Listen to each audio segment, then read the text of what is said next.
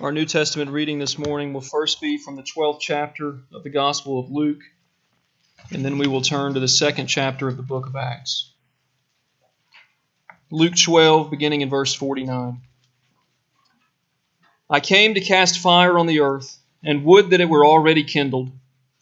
I have a baptism to be baptized with, and how great is my distress until it is accomplished. Do you think that I have come to give peace on earth? No, I tell you, but rather division. For from now on in one house there will be 5 divided, 3 against 2 and 2 against 3. They will be divided, father against son and son against father, mother against daughter and daughter against mother, mother-in-law against her daughter-in-law, and daughter-in-law against mother-in-law. And then turn to Acts chapter 2, beginning in verse 1. When the day of Pentecost arrived, they were all together in one place. And suddenly there came from heaven a sound like a mighty rushing wind, and it filled the entire house where they were sitting. And divided tongues as of fire appeared to them and rested on each one of them. And they were all filled with the Holy Spirit and began to speak in other tongues as the Spirit gave them utterance. Now there were dwelling in Jerusalem Jews, devout men from every nation under heaven. And at this sound the multitude came together, and they were bewildered, because each one was hearing them speak in his own language. And they were amazed and astonished, saying, Are not all these who are speaking Galileans? And how is it that we hear, each of us in his own native language? Parthians and Medes and Elamites and residents of Mesopotamia, Judea and Cappadocia, Pontus and Asia, Phrygia and Pamphylia, Egypt and the parts of Libya belonging to Cyrene, and visitors from Rome, both Jews and proselytes, Cretans and Arabians, we hear them telling in our own tongues the mighty works of God. And all were amazed and perplexed, saying to one another, What does this mean? This is the word of the Lord. Thanks be to God. Let's return to the scripture that we read just a few moments ago with Blake from Luke chapter 12. If you're visiting, we have been in a study for the last year and a half in the Gospel according to Luke, looking at scene after scene, verse after verse, and we are near the end of the 12th chapter. These verses are often overlooked. They just don't seem to fit, but they do fit, and we will see that in just a few moments. Before we do, let's pray together.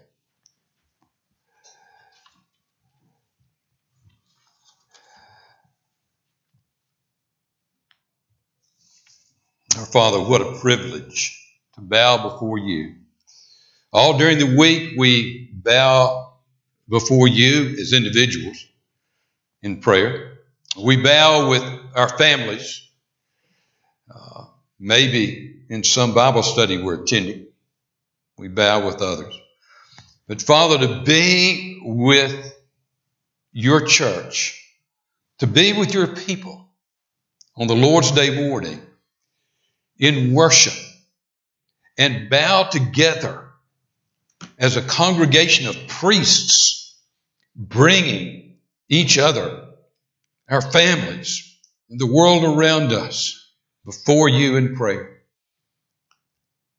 Oh, Father, I pray that you would lay upon all of us, upon me, upon Tyler, upon our elders, upon our deacons, lay upon this church, Father, not only this day, not only this week, not only this month, not only this year, but for years and decades to come, lay on this church not only the burden of being prophets to Fayette County, but Father, we pray that you would cause this church to be a congregation of priests, bringing Fayette County before you.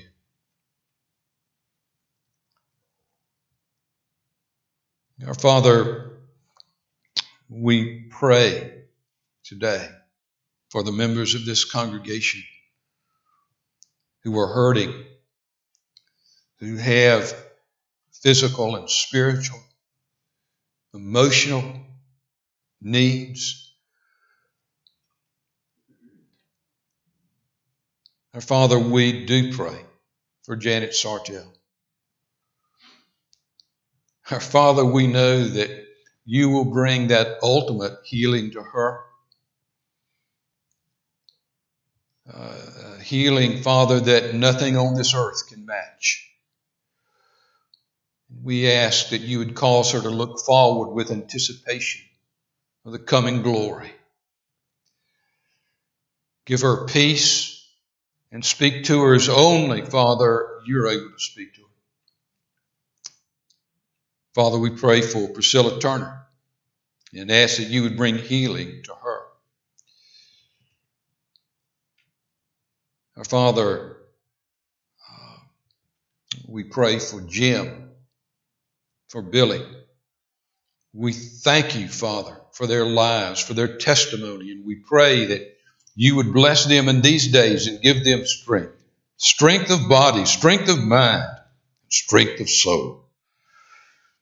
Now, as we open your word, our Father, we pray that we would rejoice in your word, that we would yearn in our hearts to hear it, to understand it, to grasp it. Take that word now and plant it in our hearts and souls. John Sartell cannot do that. No one who stands behind this desk can do that. And so we pray in the power of your Holy Spirit that you will speak to us. Change us. Continue to change us. Change, Father, us, maybe some of us for the first time. In Jesus' name we pray. Amen. I have not said this before as we've dealt with Luke 11 and 12. But we're in a section of Luke where Jesus is focused on the teaching of the disciples. If you just look at these chapters, episode after episode, paragraph after paragraph, he's focused on the disciples. He's saying, this is how a disciple prays. This is how disciples handles material blessings and material wealth. This is how a disciple deals with the attacks and injuries from the world. This is how a disciple lives when he understands there's a coming judgment. In the section before this, he's looked to the future. And this morning we see Jesus in a burst of passion as he continues to speak about the immediate future there. These words, unusual, as we read them this morning, if that did not hit you, they're just real. And what makes them unusual is the passion that is there. The words were spoken with passion. You can hear the pathos as he speaks about the coming crucifixion, the baptism that he is about to endure. These words are a powerful declaration to the disciples about the price they will pay. As he speaks about his price, he speaks to them about the price they will pay. This is not the Sunday school Jesus giving some soft pablum to his children.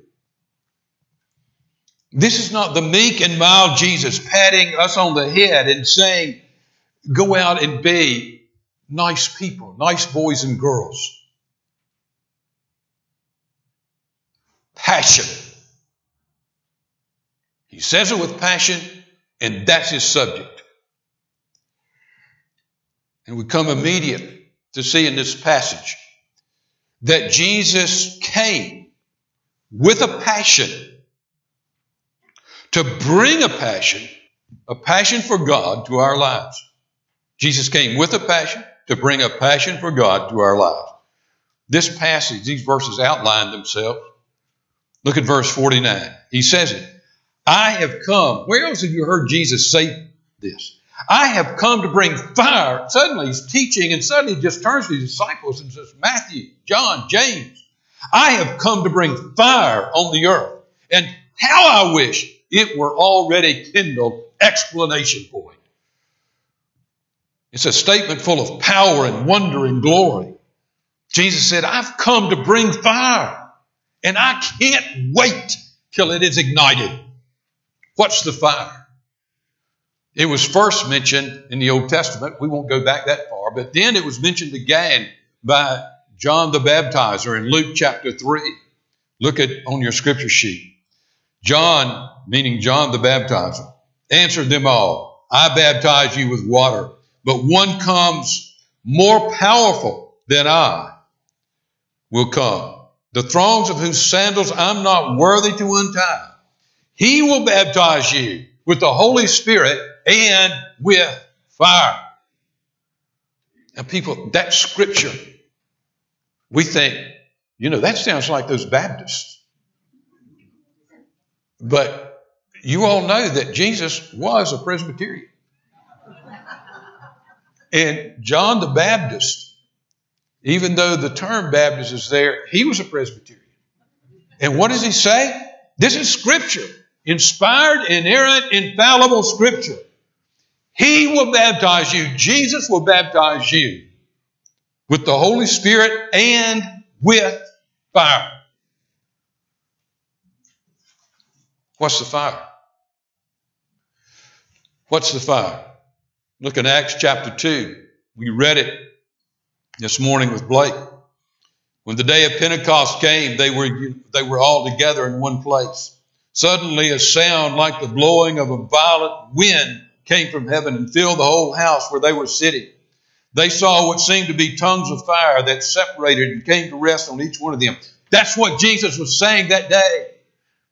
There's a fire coming, and you have no idea. All of them were filled with the Holy Spirit, and it's the Jewish feast day of Pentecost, and the Holy Spirit literally blows them out of that upper room on fire. And they preached with such power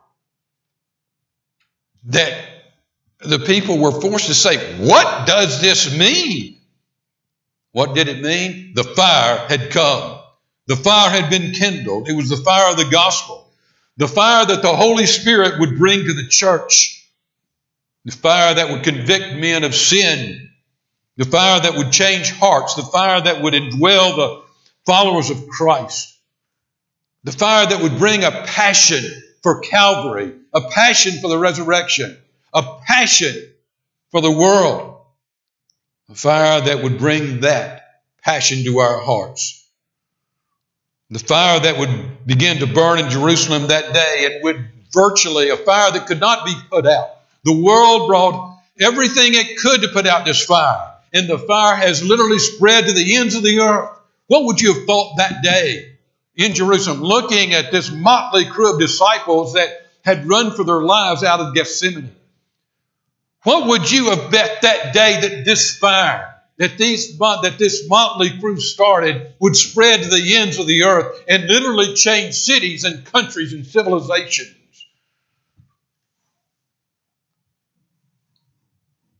That fire is still burning this morning in Fayette County. It's a fire that's building Christ Presbyterian. Let me show you something. Passage that we're all familiar with, especially at Christmas time, from Isaiah 9:6. You know it. For to us a child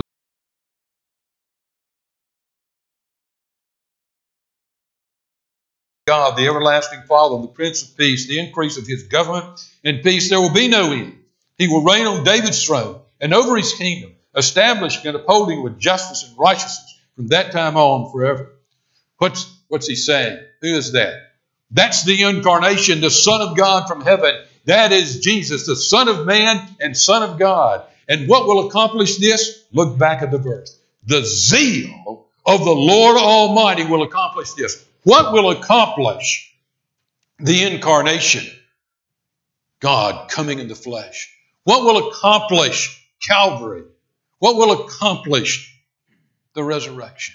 The zeal, the passion of God. That's what Jesus was saying. I've come to bring fire on the earth, and I can hardly wait for it to fall. What has Jesus brought to our lives? He's brought fire. and passion for Him and for His kingdom. Do you feel passionate this morning? Most of the time, I don't. Where's the fire in my life? Where's this fire? I think there's several reasons that many of us don't see it. First, we don't understand. I think the first problem is we don't understand the radical nature of the gospel. We believe the gospel, but we don't understand the radical nature of the gospel. Last week, as we came to the Lord's table, Tyler made a great point. His whole subject was the forgiveness of God, the forgiveness of Calvary, the forgiveness that has been wrought in us, and then our forgiveness of others. And he said in that message that we don't understand the extent of our depravity, the extent of our sins. Most of us, really honestly, we think of ourselves as good moral people. And it's hard for us to look at the sins of others and be forgiving because we want to look at other people and say, I don't do that. I'm not that bad.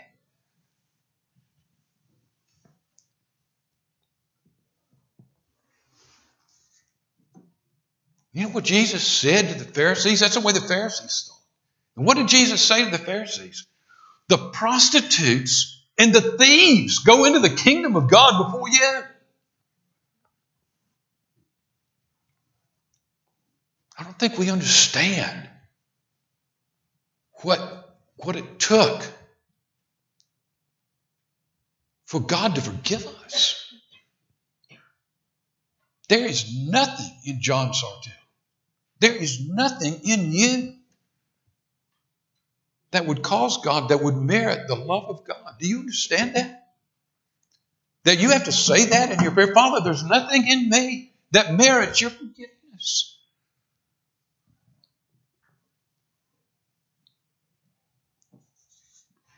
We find it hard to forgive others because we really do think we're morally superior. And if we think that there's no way for us to be passionate about that cross and passionate about forgiveness unless we understand with a passion the extent of our sin. William Charles McGready was a well-known 19th century Shakespearean actor in England. A minister once asked him, he said, what's the difference between us? He said, you appear before the crowds night after night with fiction, and you have the standing room only crowds to hear you. And here I am preaching the essential, unchangeable truth, and there's no crowd there. And McGreedy's answer was painful to hear. He said, it's quite simple. I can tell you the difference between us. I present my fiction as if it were truth. You present your truth as though it were fiction. What was he saying? You don't have any passion. The word gospel, what does it mean? The gospel of Matthew, the gospel of Mark, the gospel of Luke. What's the word gospel? It means good news. Good news. You can't deliver good news without passion. This is the greatest news the world has. Any news that you've ever told anyone can't begin to match this news.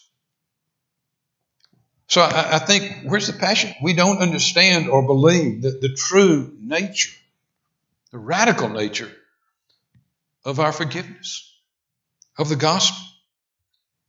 Secondly, I think we miss the true meaning of what the fire is. We read this and maybe we think it's about excitement and ecstasy. It's not. It's far more than excitement and ecstasy. Eugene Peterson, a Christian writer, thinker, minister, wrote a book with a wonderful title. He's written many books, but he wrote a book with a wonderful title, A Long Obedience in the Same Direction, Discipleship in an Instant Society. And he speaks about a long, persevering discipleship in the middle of a society that wants everything right now, instant. And that's the way we are as Christians. We want it all right now. That's not what this is. The fire brings to our life a long passion, a long love in the same direction. William Booth was the founder of the Salvation Army. There's so many wonderful stories about his life. He lived a very old age. He was 82 years old. And in the latter part of his life was blind. So here's this 82-year-old man. He's blind, and he's speaking to 10,000 people at the Royal Hall in London. This would be his last public message. Let me quote several sentences from that message. This is an 82-year-old man, faithful all of his life. He's right at the end. While children go hungry, as they do now, I'll fight. When men go to prison, in and out, I'll fight. When there's a drunkard left, I'll fight. Where there's a poor girl left in the streets, I'll fight. While there remains one dark soul without the light of Jesus Christ, I'll fight to the very end. He understood. It's not just a temporary excitement, an ecstasy. It's a long obedience, a fire. Remember the fire at the burning bush? What happened? It wouldn't burn out. The Holy Spirit never leaves us. It's a fire that is constant. Sometimes it may seem just a little flicker of light, but on dark nights, and our world is dark. On dark nights, even the smallest little flame can be seen for miles. However, we must be careful. I was walking through the grocery store this week, and knowing that this would be the subject, and just happened to see several different types of greeting cards. And they were about passion. And it was passion about different things. This is not just any kind of passion. This is a God-oriented passion, a Christ-oriented passion. That's what he came to bring. A passion in this sinful, broken, fallen world, rebellious against God. He came to replace that rebellion with a passion for God. Remember Robin Williams playing the eccentric English teacher in Dead Poet Society? He urged the boys to what? Seize the day. Carpe diem. That's all you heard everywhere throughout the culture. Carpe diem. Carpe diem. It didn't matter whether you were talking about athletic endeavors, academic endeavors, sex. It didn't matter. Seize the day. Well, what if you seize the day for that which is empty and dark? What if you seize the day for which is meaningless? Nero, Caligula, Hitler, Stalin, Mao. They had passion. They seized the day. They had passion, conviction, zeal for self and pleasure and money and power. The passion that Christ brings, though, is a passion for the kingdom of God. A passion for that cross. A passion for the resurrection. A passion for his church. A noble passion. The highest passion one can have. Oh, it's wonderful to have passion about other things. Something's wrong with you in your marriage if you don't have a passion about your wife or a passion about your husband. Maybe it's understandable when we as parents don't have a passion for our junior high age children. I think that's understandable. But what the Holy Spirit does, he brings the passion for God to every other single area of our lives. In our family, where we have a passion for each other, he brings a passion for God first. In our work, where he gives us a passion. Most of us love our work. We love what we do. God gave us the gifts to do this job. We like it. We have a passion about it. But the passion of the kingdom of God comes first, even in that area. Jesus came with passion to bring a passion for God to our lives. Secondly, Jesus' passion for us. Jesus' passion for us was a costly passion for him. Look at verse 50. For I have a baptism to undergo, and how distressed I am until it's completed. Jesus was not in a didactic teaching mode. He was revealing his heart. He was revealing a desire, the depth of desire. I desire for this fire to be kindled, and yet I have a baptism to undergo that's hard. You can hear the pathos. What if you knew the exact date of your death? What if it was October 15th, 2018? Your whole mindset would change between those two dates. That would be in the back of your mind the whole time. October 15th, I'm going to die. Well, that's the way it was with Jesus. He was not only deity, he was fully man. He was truly man and truly God. He was not impervious to pain and agony. He knew the most extreme agony was coming. The sewer of this world would flow down upon his soul, would flow down upon him. He would take your sewer, my sewer, take all the sin, and the wrath of God would fall on him. Why would he endure such a thing?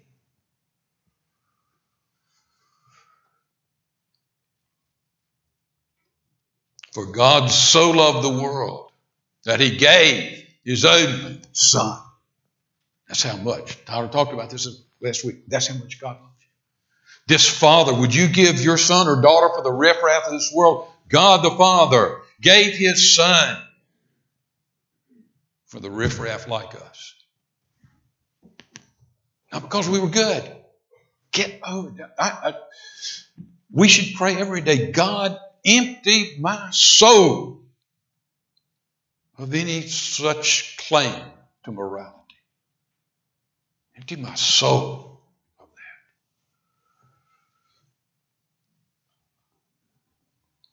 For God so loved the world. That's an amazing statement.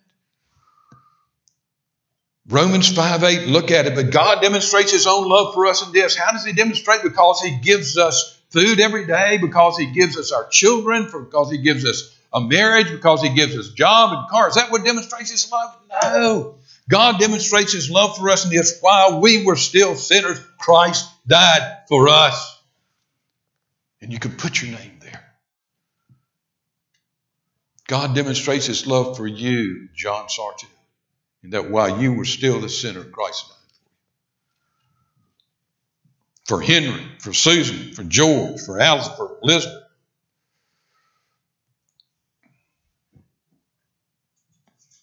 John Wood, who until recently was senior minister at Cedar Springs Presbyterian Church in Knoxville, they usually had communion by passing the bread and the wine out to the congregation, as the congregation was seated. But as he talked to me one day, he was talking about how they were changing that a bit. And several times they would have communion where, like we do, where the elders or deacons would stand, ministers would stand, and the person would come and individually take the bread and take the cup. And the reason he was telling me this story was he was saying what a difference it made for him. He said, here's this person standing right in front of him, a foot away from his face. He said, I was able to say to him or to her, do you know how passionately Jesus loves you? This is the body. This is the body. This is the blood of Jesus Christ, given for a sinner like you. That's how much he loves you. Folks,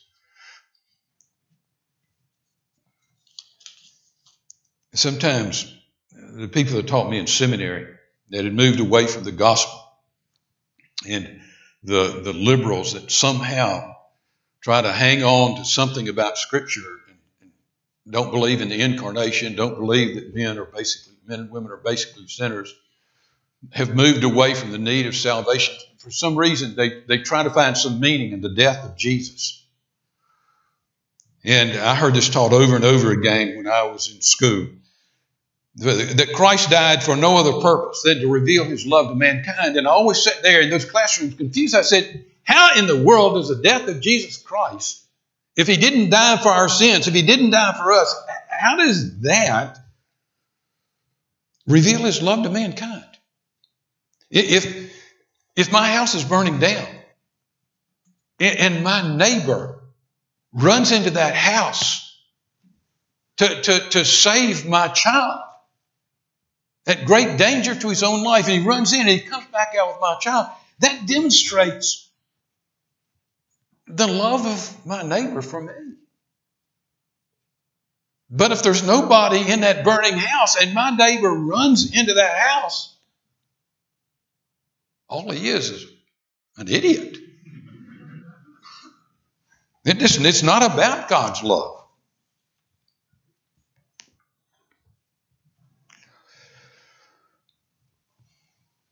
Jesus' passion for us was a costly passion for him, and that brings us to the last point. And that's where he ends. The first verse said, Jesus came with a passion to bring a passion for God to our lives. Secondly, Jesus' passion for us was a costly passion to him. And Jesus said, our passion for him will be a costly passion for us. Look at verse 51. Do you think I came to bring peace on earth? No, I tell you, a division. From now on, there will be 5 in one family, divided against each other. 3 against 2, and 2 against 3. They will be divided. Father against son, son against father. What's he saying? He's saying that as the gospel comes, here's this pagan home, here's this non-Christian home. The gospel comes, and a son or daughter believes it, or a parent believes it, and the other members of the family don't want anything to do with this.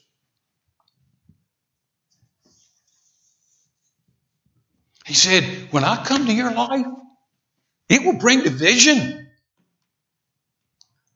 Here's how he said it in Matthew 10:34. Look on your scripture sheet. Do not suppose I've come to bring peace on earth. I did not come to bring peace, but a sword. For I've come to turn a man against his father, a daughter against her mother, a daughter-in-law against her mother-in-law. A man's enemies will be members of his own house. And in verse 37, whoever loves father or mother more than me is not worthy of me. Whoever loves son or daughter more than me. He's serious. You'll love him more than you will your family. Listen, we're near the end. What Jesus is saying is he brings this holy, noble passion for the kingdom of God to our lives. It will bring conflict because our sinful lives cannot be reoriented that dramatically without conflict, without disturbance. If Jesus is disturbing your life and disturbing the way you live, you don't understand. I cannot read these words without thinking of a dear, dear friend, a lady who lived in Virginia. She lived near our first pastor. She was not a member of our church. She drove some distance to get there. But I knew when she was there, I knew one fact. Her husband was out of town.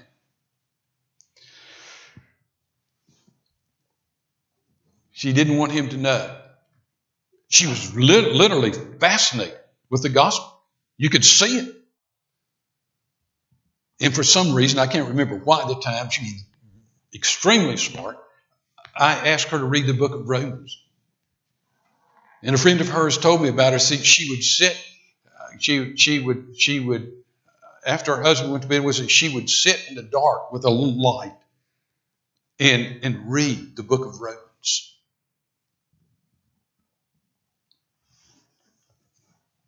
She was passionate about her husband. She loved her husband, and she should. But here was Jesus saying, love me more than you do your husband. And her husband would not understand her loving Christ. Her husband would not understand this a change that Jesus would bring in her life. We've lost this in evangelical Christianity in our country. The division that Christ brings. He'll bring division. He will. J.I. Packer wrote a book entitled A Hot Tub Religion. in which he said we were practicing a Christianity designed to make us feel good and feel comfortable. Is that not what the church is about today? Come to our church, you'll feel comfortable. We shout that. Come to our church, you'll feel good.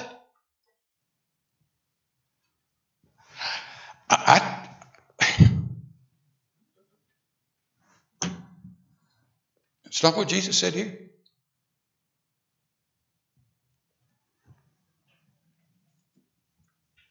The comfortable Christianity without any cost, there's no such Christianity.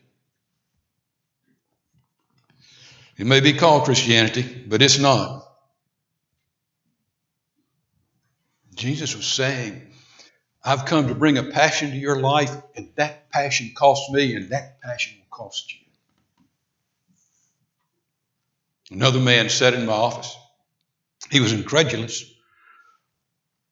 He was well known in the community. Very erudite.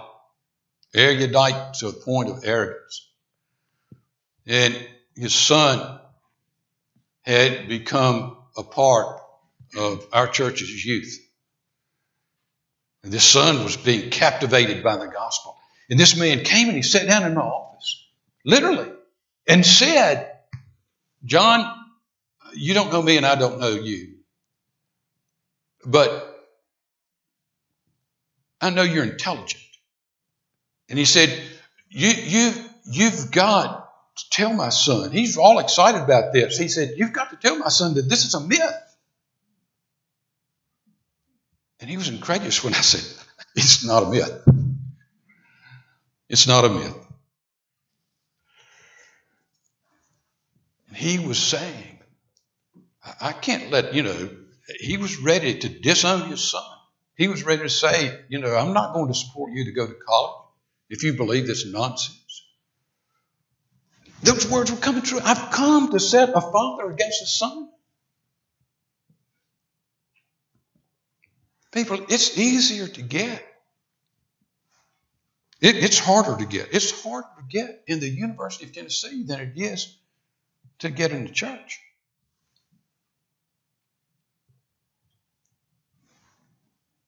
It's harder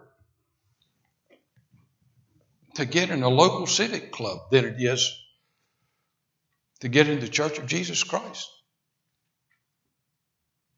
And that's not what Christ is saying. It'll cost you.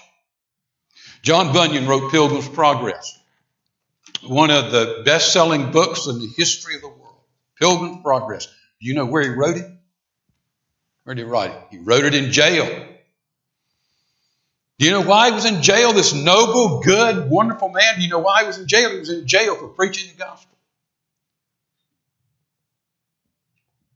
All he had to do, they begged him. The authorities begged. They said, stop preaching the gospel and we'll let you out of jail. He said, then I'll stay in jail. He was a man without means. He had a wonderful wife. He had several children. One of his children, named Mary, was blind. I want to read you what he wrote as we close. This is John Bunyan. The parting with my wife and poor children has often been to me as the pulling of the flesh from my bones. Not only because I am somewhat too fond of these great mercies, but also because I have often brought to my mind the many hardships, miseries, and wants that my poor family has endured, especially my poor blind child, who's closer to my heart than all I have besides. Oh, the thought of the hardship I thought my blind one might undergo. Oh, the thought of the hardship that she has had to undergo. It breaks my heart to pieces. Do you know how long John Bunyan was in jail? Separated from his family? 12 years. 12 years. Satan shouldn't have done that to him. Because God took that great evil and he sent a barrage against the kingdom of darkness. Think about the effect the Pilgrim's Progress has had. You might never have heard of John Bunyan unless he had that passion that said, I've been called to preach, and preach I will. Even if you separate me from my family, even if you put me in jail, I'll suffer the consequences. He understood what Jesus meant when he said, I've come to bring fire on the earth. Our closing hymn is most fitting. They're words that in this circumstance are not easy to sing. O sacred head now wounded.